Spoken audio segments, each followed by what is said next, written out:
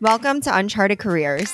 I'm Courtney Hartman, and I talk with guests each week about their career paths to give listeners an insider look into different industries, how folks have made decisions in their careers, and we'll explore what each guest has learned along the way. I'm on a mission to share knowledge that is only learned in the field outside of a classroom. Join me to find inspiration for your own career.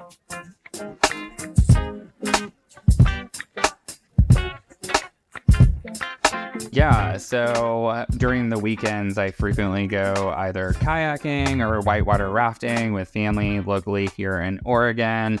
So I find it's important to kind of take a break from all the screens we're looking at. So definitely looking forward to that coming up this weekend. Oh, that's so nice. How is the weather over there? It actually has been very nice, not too hot. We had a little bit of a heat wave a few weeks ago, but it has been very tolerable, so we feel fortunate. Yeah, that's amazing. I find I need that balance too. Just staring in front of a screen all day, it feels like you really need to get out in nature for almost as much time as you have been sitting in front of a computer. So it's nice to hear you have that balance. Absolutely. Well, so for everybody listening, Michael founded a company called Calypso in 2022 that I am a strategic advisor for. So, Michael, can you tell me more about Calypso and what you have done for the company so far? Yeah, absolutely. So, we started Calypso last year. The whole goal of the company is to help B2B companies maximize revenue of their current customer base or their install base. So that's what we're focused on. I had worked previously at a very fast growing startup and was a first sales leader. As a part of that role, I got to work really closely and really start the account management program. And that's kind of where I got started. I had a mentor a really long time ago that first kind of introduced me to this idea of post sales and account management and how the customer journey, starts when a deal closes, and there's all the things that you have to do to, keep the customer. Also, emphasis on net revenue retention is important, and also expansion. And so our platform helps with all of those things. So who would be a great client for Calypso? Who would see the most value by investing in your services? So we focus on B2B companies with account management or customer success teams that are, looking to grow through their existing customer base. So typically people who have a little bit of an expansion focus as well. We'll also add elements to help prevent or help identify risk and calculate health scores that map to getting out in front of churn as well. So that's also in the pipe. And what is your role right now? What are you spending a lot of your time doing while you are building this product and going to market and bringing on clients? Absolutely. So the most important thing in the beginning is it's really easy to get distracted with all the things that you want to do. And it's really important to stay focused on product market fit. So making sure that you're developing something that people would actually pay money for, something that even people would use and stay in the platform on, might be a signal for, other companies as well. But, are you ultimately building a product that has value and ideally differentiated value to, the people that you're selling into? And would they want to, ultimately pay money for what you're trying to build? A lot of people like to start with the product, but it's really important to start with, really acutely painful customer problems or prospect problems, and starting from there and then working backwards into the product from there. So that's what I'm really focused on right now is building a world-class mission critical product for post-sales teams. Gotcha. And what do you find yourself doing day to day? When you sit down at your computer, what are you doing? Are you reaching out to folks to schedule those meetings and then having those meetings? Are you out in the world meeting folks face to face? What does your day to day typically look like these days?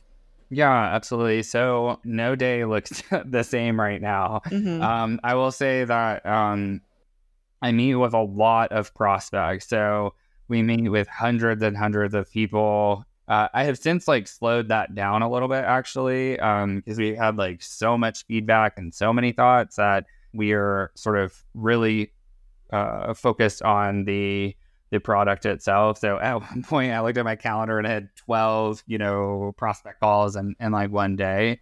Oh my gosh. So I've since like cut that down intentionally like quite a bit. And so we're really focused on like our conversion rate with maybe a smaller set of customers and making sure that it's like mission critical for them. And then, pouring the gasoline on the fire from there, and we're really building out the go-to-market motion there. So I spend a lot of time with my co-founder, really thinking through all of the edge cases with the product, around like the pain points that people experience, especially the really acutely painful ones that they're usually unable to solve for themselves.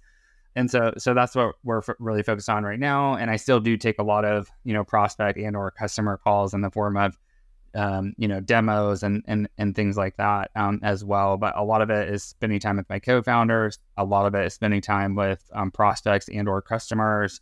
And then also, building things like a marketing funnel. How are people going to find out about us? And, in a world where, there's so many bespoke products out there for various niches. We've also started like a community, so we're like building content that's like valuable for post sales, customer success managers and account professionals as a whole as well. So yeah, stay very busy. That's for sure. Yeah, and 12 prospect meetings in one day sounds like a dream for a salesperson, but that is a lot of feedback. It's nice to hear, though, that you have such great momentum going. Can you take me back to last year, 2022, when you were starting to found this company? How did you come up with the idea? And did you always feel like you wanted to start a company and feel that entrepreneurial spirit, or how did that come about? Yeah, so my friends say that like I've been talking about it for a really long time, but like I don't really have like a memory of it. They say I would even talk about it at like Thanksgiving dinner and stuff like that, and like all the ideas that. So my friends have certainly said as long as they can remember, I've like talked about it. But I didn't like grow up saying like, oh, I want to be like a B2B SaaS entrepreneur. I don't know if anyone says that. Yeah. But the idea that certainly like the entrepreneurial like spirit was like always there. Like I, in college would gravitate towards things like kind of outside the classroom that involved like starting something brand new, whether it was like an organization or, disrupting the status quo, was, always like appealing to me. And so this idea of like having like a builder's mindset and also like kind of, even when I'm like listening to podcasts, like the people that I always admire the most are like the ones that like kind of had an idea, but like kind of had to hack it together and had these seemingly insurmountable obstacles. But nonetheless, they persisted and, really figured out how to make it work. I was just thinking about this on a walk, yesterday, how, ClassPass built, this product for a year and a half, and then they did the launch and it was sort of like crickets. And then, they had to like go back to like square one, for building it into the big, company it ended up being. And just hearing those like crazy stories of, how like Sierra Nevada got started. Like a lot of founders experience a tremendous amount of like adversity in the beginning. And so I've always been kind of attracted to that challenge that is associated with starting something new. And so yeah, my friends, they've like heard me talk about it forever, but it's not like something I was like necessarily like conscious of. And did you get the idea while you were working in your previous company and you saw that there was this need in the market or even a need for your team and the software just didn't exist? Or how did you come up with this specific idea? It goes like really far back. So I have a mentor when I was first starting off in sales, and I was like having a hard time, as most people are in their first month closing. And she looked at me, and we were like in this room by ourselves, and she was kind of like a unscheduled one-on-one. And she was like, you can do this. You're going to be really great. Like, I can already see it. And that's like literally all I needed to hear. And like 3 months later, I was like the top performer, with a $20,000, commission check in my mid-20s. And my mom was like, what are you doing there? So all I needed was like, she definitely like had that spark. She went on to manage a post sales team as well. And I was always like, wow, that team is like doing really well. But often what I noticed later on at other startups and in my career, like we don't always give like post sales, the coaching, training, enablement, and resources. Last year when I was at a conference, I heard a really notable VC say like the last decade was really like selling to people, all these like top of the funnel prospecting tools, like, overused, but people say spray and pray, that sort of thing. Like, the next decade, this one is about, selling through your customers. And I couldn't agree with that more. And so, before I had even heard her say that, I could like feel that is how our company was growing. People are often, it's so easy. It's never been easier in human history to build a bespoke product and even like bring it to market. As a result, like, buyers often like want to, with so many options, they often want to start small, before they have that expand big. And then we also often lose the never stop selling to your customers piece. So there's like billion-dollar brands that I talk to that have like just skimmed the surface with the total potential addressable market, the total addressable market and, the sort of potential of their current customer base. And so it's starting to see this like top down from boards and CEOs, even CFOs really care about this idea of maximizing revenue from your current customer base. And so I could like feel that problem that, whoa, this is really important. The way that people are buying is really different. But not only that, you can see it in the numbers. And I was just like scratching the surface by leading this team of 2 account managers. And I was like, let's just start small. Like, let's book like 10 opportunities a month. And it was having these like huge revenue implications of them, just doing a little bit of the things, honestly, that we were doing in pre-sales and being really granular about like what it means to sell to your install base. So it was really cool and, almost even like miraculous looking, seeing how much success they had with so little enablement. And it's sort of like, well, what could we do if, we had a solution that really helped them tackle this problem of growing revenue through your current customer, and also from there, helping to identify risk, get way out in front of it. So often we see that people are really reactive when it comes to churn and renewal and things like that. And so I don't think it's as much of a people problem as it is like giving the people the resources that they need. And so that's what we're trying to do here at Calypso. Yeah. And personally, I have seen such a need for something like this. And I think you're right. And what I've experienced in the B2B companies that I've worked at, especially on working on the client success side of things, is that we have really been focused on client retention as opposed to growing our revenue with those existing customers. So, I've seen net revenue retention goals get so much more aggressive over the past decade or so because folks are really looking at not only retaining the revenue that they received from a customer last year, but also upselling those customers on additional product. And it is just a lot more cost effective to focus on selling to your existing customers as opposed to going out and getting new customers.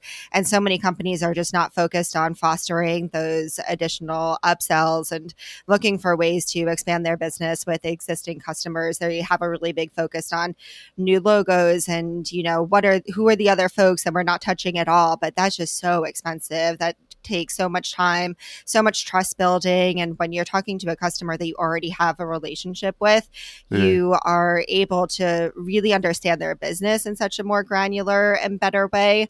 And you're able to really offer solutions that you know are going to be effective for them. And, the folks that are selling these products are going to be with these customers typically long term. So you're really set up to work with a customer to make big moves in their business and help them to grow and scale through the products that your company is able to offer.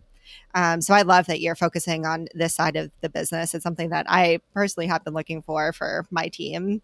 I was just going to say, yeah, the prevailing view is, it's easier to sell to your current customer base. And that is true. It is easier to get, to sell into that install base, but we still have to provide the coaching, training, enablement, and resources in order to get it. And the reality is that there's still a massive amount of money being left on the table here, that it's really critical that businesses formulate a plan instead of it being like guesswork, which is the status quo for so many companies today. So when you were founding Calypso, after you had the idea, what did it look like? What were the next steps? And how did you learn about how to even found a company? Because this is the first time that you embarked on this entrepreneurial journey, right? Yeah, it was a lot of thought went into it. So it started off with I called a VC and I was like, will you, I didn't even ask him to invest. I was like, will you mentor me? So we had like a few calls. He actually like offered it on the call. And so that's like where it started.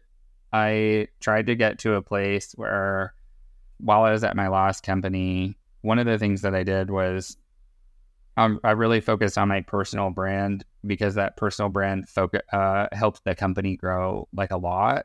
So millions of impressions on LinkedIn, spoke at dozens of conferences and podcasts like this one, would do webinars and things like that. So that would kind of be like I would say 15% of my job was things like that. And then like the other 85% was like leading, the coaching, training, hiring, everything with sales at the beginning. And so building my brand had this like side effect of that VC knew who I was and took the call. So COVID had just happened. So it was 2020. And I was like, I have a bunch of ideas. And then I shared one and he was like, that's terrible. And then I shared this one and he was like, oh my God, you seem really passionate about that. Like, you have to do this. And I was like, whoa. And then I kind of paused talking to him for quite a while after that conversation. And I applied to a accelerator. I ended up like not doing it. But it was momentum I needed to like use as leverage and, sort of proof to ourselves. I had believed strongly in the idea that it was worthy problem, to solve. But it was like the first kind of like external or the second piece of external validation. The first was the VC that I sort of cold outbounded. And then the second was this application that we went through for an accelerator. So then after a guy was like, whoa, hey, I applied to this accelerator, and the VC responds.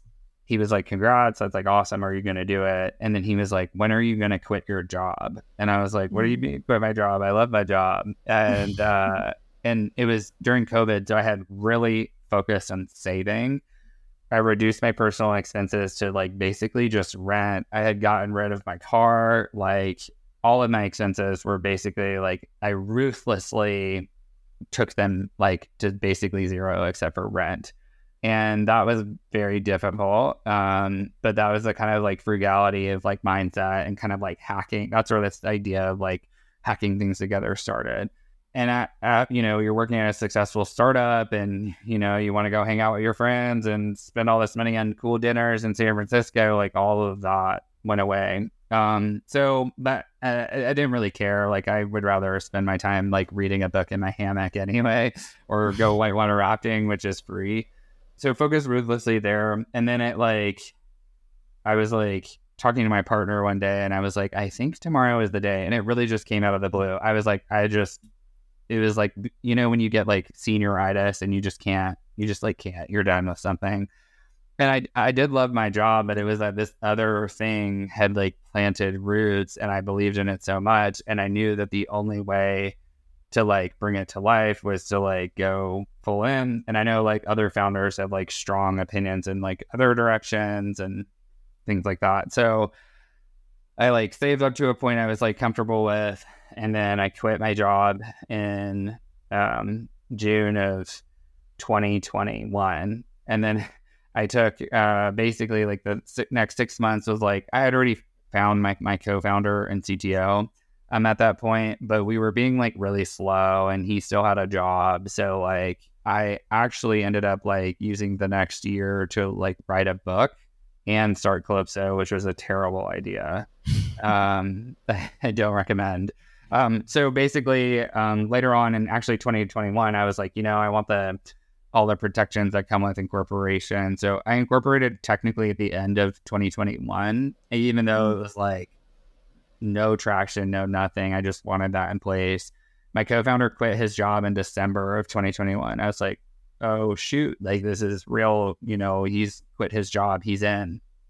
And that's really when everything started. So shortly right after him quitting, we got someone else that's a advisor, but really kind of was like working with us on like a design partnership level.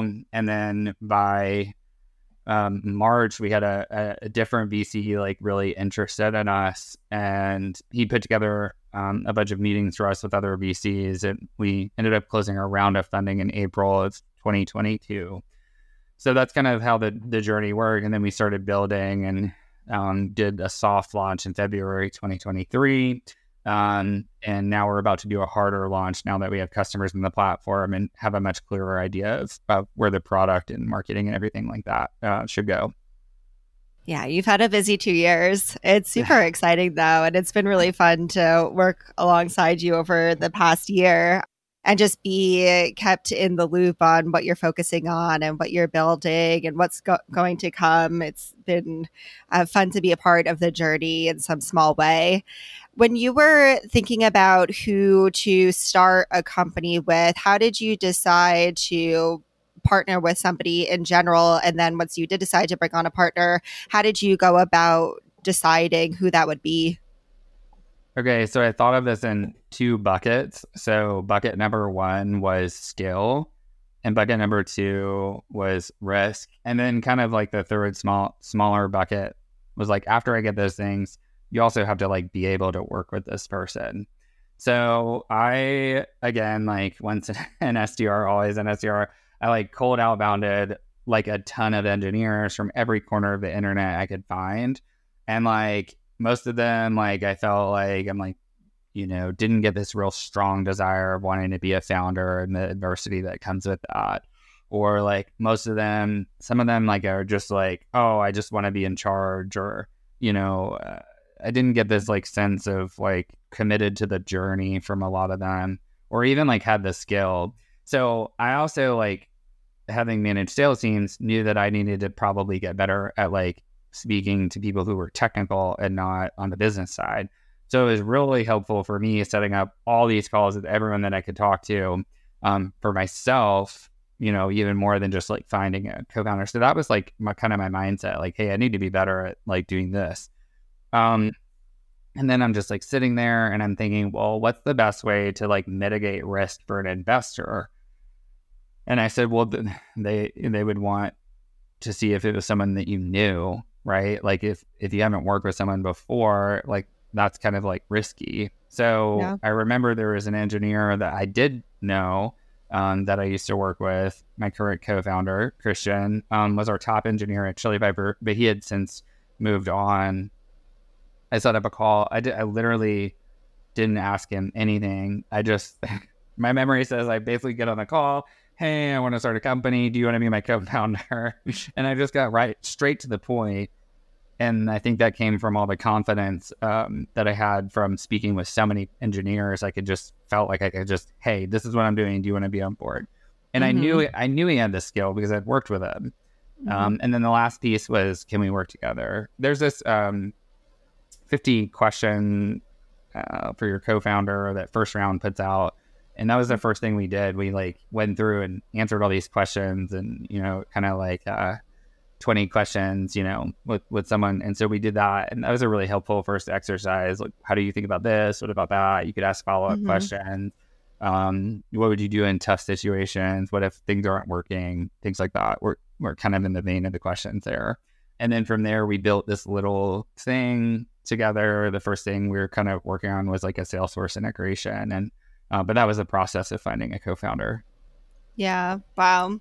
And then as you grow the team, are you going through similar exercises or are you mostly focused on reaching out to folks that are looking for roles in the positions that you're looking to hire for that you maybe not didn't necessarily work with previously? What does that look like? So uh, something that has felt like this to me, people always talk about how entrepreneurship is kind of like wearing many hats, which is true, but I think it kind of overlooks something really critical, which is you really have to be singularly focused on one thing at a time. Like, yeah, of course you have to wear different hats. You have to set up your IT department and you pay your bills, but like that's really not that difficult. It's really being singularly focused on one thing at a time and knocking that out of the park. For example, imagine if I had just been like, oh, I'm going to pick like a random person to like work with and I don't really know like what their skills are. And like I haven't done anything to try to mitigate risk or determine what those skills are. Now you're like already off to a bad start. You like don't know if this person like has a capability, maybe you pose risk to like VC. So like really knocking out of the park the one thing that you're working on at a time. So the risk, or finding a co-founder or quitting your job, finding a co-founder, finding a great like legal team. I think that was something else that was really important to me. Usually you have like a more expensive one for the expensive stuff, and then you can have, like a second lawyer for everyday things to like keep costs low in the beginning. So like that was the second thing, and then the big one is product market fit. And people like to kind of think they have product market fit before they do, but that's like so critical, like piece of like the one thing to be focused on and what we're focused on right now. So I think I always hear people talking about, oh, the many hats you're wearing, but I really think it's like knocking the one thing at a time completely out of the park before you move on to the next step. Yeah, and I'm sure that makes things more manageable as well. And you're able to take them off your to-do list and know that that's already done and that you put all of the appropriate time and energy into it before moving on to the next thing that is going to take up all of your time and energy. I like that approach. You talked a little bit about applying to an accelerator and then deciding not to go in that direction. Can you tell me a little bit more about the pros and cons to working with an accelerator? Yeah, I think like I think there's a lot of really great ones out there that help you get started. I certainly know a lot of founders like go that route and it really works out well for them. I think for us, it was like this particular one wasn't a fit rather than accelerators in general not being a fit. It also, I more so did it to like use leverage to like, hey, like, we got into this thing and I use it as leverage more than the idea of getting in. I know a lot of people like really love YC and 500 startups and Techstars. People love all the different, the top three are really valuable. And there's even like other ones that have been emerging, like Stage 2 Capital, I think has one now, and I've heard great things about. And so it can be a really great option for people and often expose you to businesses and people and ideas and hone things in ways that would either take you a really long time as on your own or so it was something we explored. We were actually exploring that idea around the same time we got our round of funding. And so it is something with a different accelerator, but for us, it was just like that particular one wasn't a fit for us.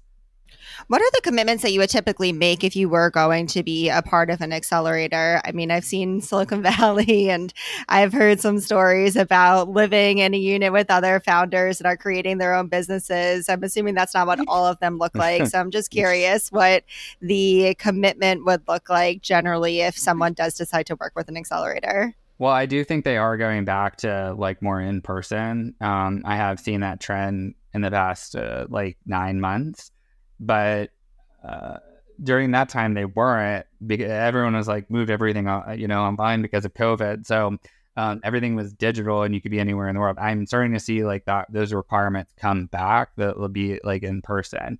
As far as like what you get, I haven't been through one, but usually in the application process, you can sort of tell, like, usually that you sign like a safe note. A safe note is basically to defer doing like a priced round. So saying like what your valuation is, because that whole process is really expensive. You have to get the lawyers involved, and it doesn't make sense when like the money is so little and you're just focused on getting started. And the idea of like an accelerator or a pre-seed round even is like, go prove this idea out, like go prove out that you can build something and get like a few customers in the product, like go prove it out. And that's the whole point of like that accelerator and or pre-seed stage. And usually at that stage, instead of it being a price round, you sign something like a safe note. There's variations of it. That's the most popular. And what a safe note is, just a really simple document that you sign that says, hey, we're going to defer this valuation discussion to the next round of funding. And there's usually rules around that. And so you basically just get started, but then you sign this really easy document. And as a result, you defer all the legal, things. Where that's important is then to calculate when you go for your next round of funding, you have to see how much the previous no is diluting you and all of that when you do the next round. But that's like generally, it's usually a very simple like process. It's more so like lining up the right VCs and literally just, making the transfers. Yeah. So you think with the right fit, it could be super valuable for somebody who is just starting a business? Absolutely. I think like a lot of companies I see doing well right now at our stage like have been through accelerators. The acceptance rates are very tough at some of the bigger ones. I also have noticed like a bit of networking, which like you think like, oh, I could just apply and I would almost think of it like a job application. Like the couple stories I've heard recently are, I would treat it almost like networking in addition to like the application process. Yeah, that makes sense. Well, tell me more about your book, Crafting the Sale. I know that it comes out September of this year. Is that right? Yeah, exactly. So the book was just like a long time endeavor I wanted to embark upon. So basically, when I was starting off in sales, I felt like none of the books really like spoke to me. They were like hard to read. I felt like it was outdated. I felt like it's like, when I was the top performer of this own company, I feel like what the books were saying, what I was doing was like wildly different. And so I just wanted something like really simple, easy to read, gets you started, but also speaks to the times and will actually help you make like money in a really like quick and tangible way with like tactical things that you could do. And the basic like premise is, with so many products and as like people buy becomes different, the time that people are spending, or even it used to be you get a bunch of the information in the sales process from the salesperson. Well, that's not really the case anymore. And the time that they're spending with the salesperson has dwindled. Plus, they have so many options out there. You can assume that they're like definitely talking to other people while they're talking to you. And so like we know that the best product doesn't always win. And so it's really important to consider like the sales experience and how that relates to the buyer experience throughout the process as like a whole. And so the experience that we're delivering during the sales process is a huge indicator of them, their win rates and close rates and things like that. So the book shows like really tactical ways on how to get better at sales, and really just like building a sustainable career, as like buying itself has changed so much even since I've been in sales. So that's the premise of the book. Yeah, I love that. Can you give me a little snippet of what you would recommend for a salesperson, or a little more about your overall sales philosophy or approach that the book talks about?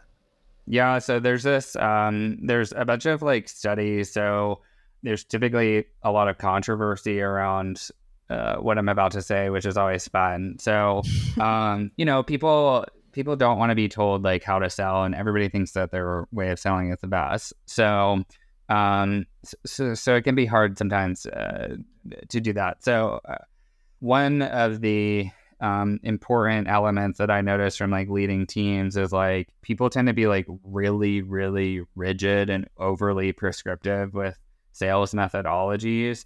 And there's actually like a lot of research out there, like from like academics, that say like the best salespeople aren't that rigid actually with customers. Like, yes, you should have like sales methodologies like in place. I'm not saying that you should, and you should like study them, and they should be tools in a toolbox to deploy at the right moment, because not every buyer is the same. They're not at the same point in like their journey. And so there's one part of the book where I talk about this idea of from some of these academics that I've read for like a long time, where the top performers are deploying the right thing at the right time using situational awareness, and then like middle performers are more likely to be like the really rigid ones, and then the worst performers have like, they're just not doing anything, like no methodology, they're kind of just winging everything. And so that's one of the things we talk about in the book, and also how to like operationalize that into what you actually end up saying on the phone calls that you're on, how to ask like questions and like the toughest negotiation scenarios, even like what other books to like read and that I recommend based on my experience in sales and leading teams. So those are a few kind of teasers. Yeah, that's super helpful. Thanks. So, who would be the target audience for this book? Is it somebody who is working in SaaS B2B sales? Is it anybody who works with clients? Who are you really targeting for this book? It's open to anyone. I especially focus in this book on like people new to sales, so 0 to 5 years, is like either like want to go in it or are already in it for 5 years or so, is like kind of who I was thinking about as I was writing it. I would like to write like other books in the future. I could see us doing, or I could see me.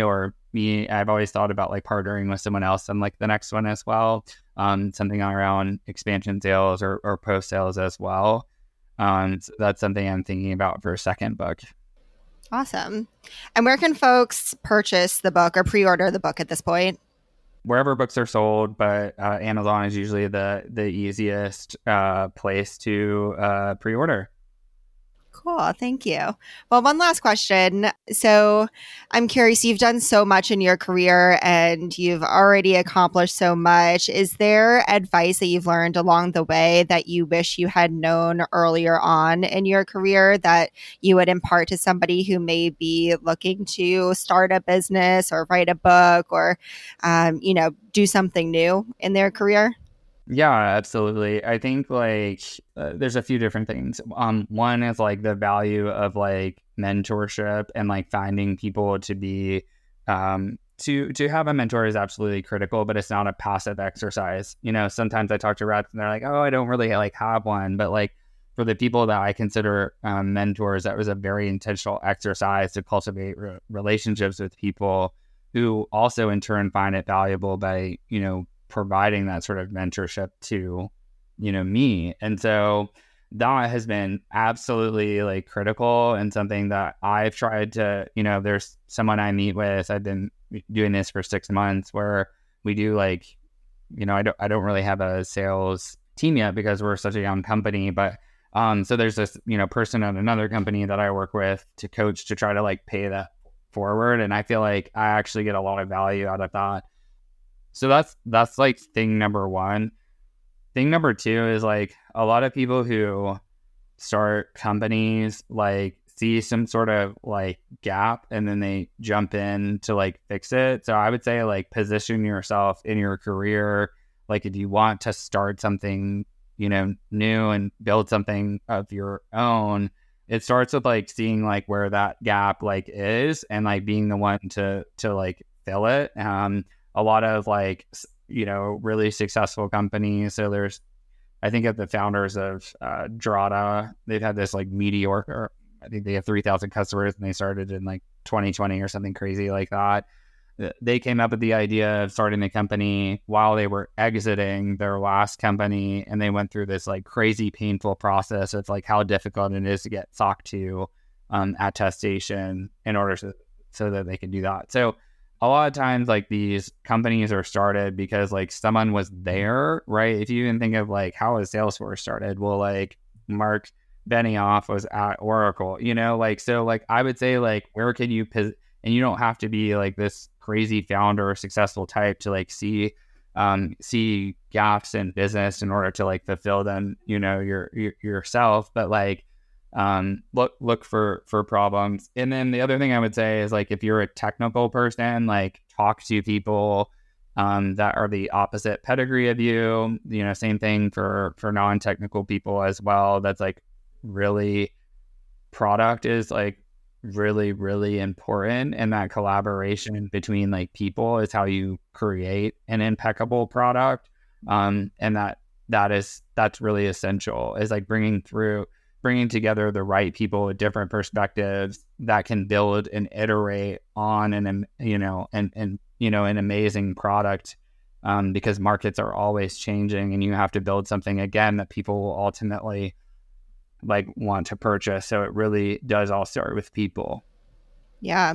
And you had talked earlier about the importance of building your personal brand and how you were really active on LinkedIn and posting things there, and just building that more public persona of yourself, which allowed you to get into a conversation with folks that you didn't necessarily have a relationship with before, who maybe you would look to take on as a mentor, or, just build a relationship and learn from them.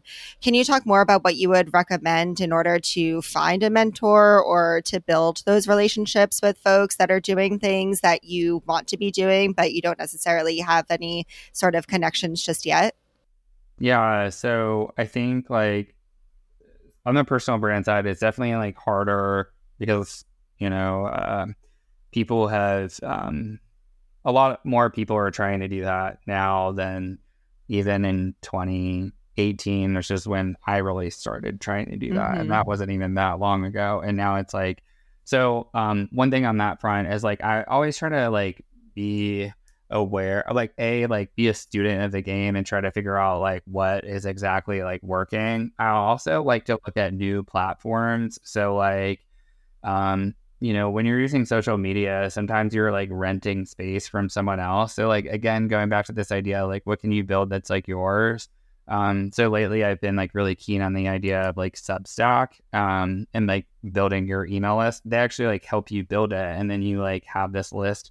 And it's less like about renting space, and it's more about the platform's actually helping you build a list. So I was looking for like a platform for a while, and most of them I had ruled out. I'm like, I see it. This is just another platform where they're getting things for me. And then the next phase of my career, I'm like really focused on, how is the platform helping me? So I would like be really, meticulous. I even had a spreadsheet that I kept for like years to help me be a student of the game, and it would track engagement of not just my posts but other posts, and it really helped my writing. And then during that time I really accelerated my reading, like just like in my personal life, like I read over 100 books during COVID, things like that.